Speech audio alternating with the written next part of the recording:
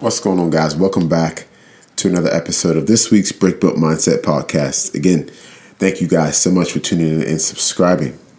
So today's message is to prep us going into this new year as we close out 2022, a continued year of changes, a continued year of adjustments for many of us, a year where we were getting back to somewhat of a normalcy, getting back to having those in-person conversations, those in-person meetings.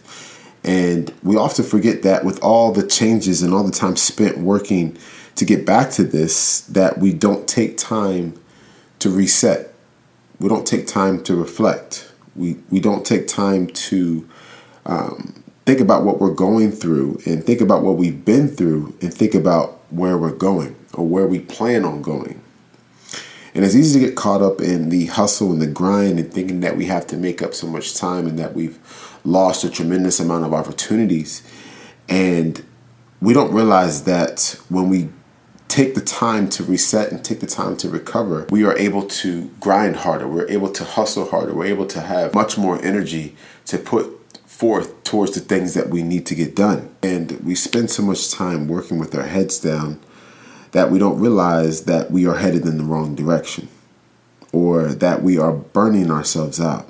Sometimes we need to take a second to reset, to pause, to collect ourselves before heading into that next project or heading into that next semester or to that next job or whatever it is that we feel like we found ourselves operating on autopilot. I want to encourage you guys to take the reset before starting something new or even before resuming something that we've already done or something that we already have going on.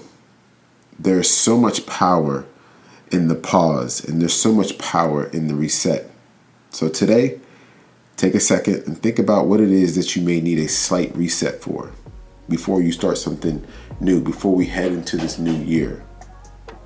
The last thing you want to do is look up 6 months from now and realize that you're headed straight for burnout. And then you have to spend the next 6 months trying to recover, trying to make up for lost time, trying to get back on your feet. Head into the new year with a clear mind and head into the new year with some momentum. Take the reset.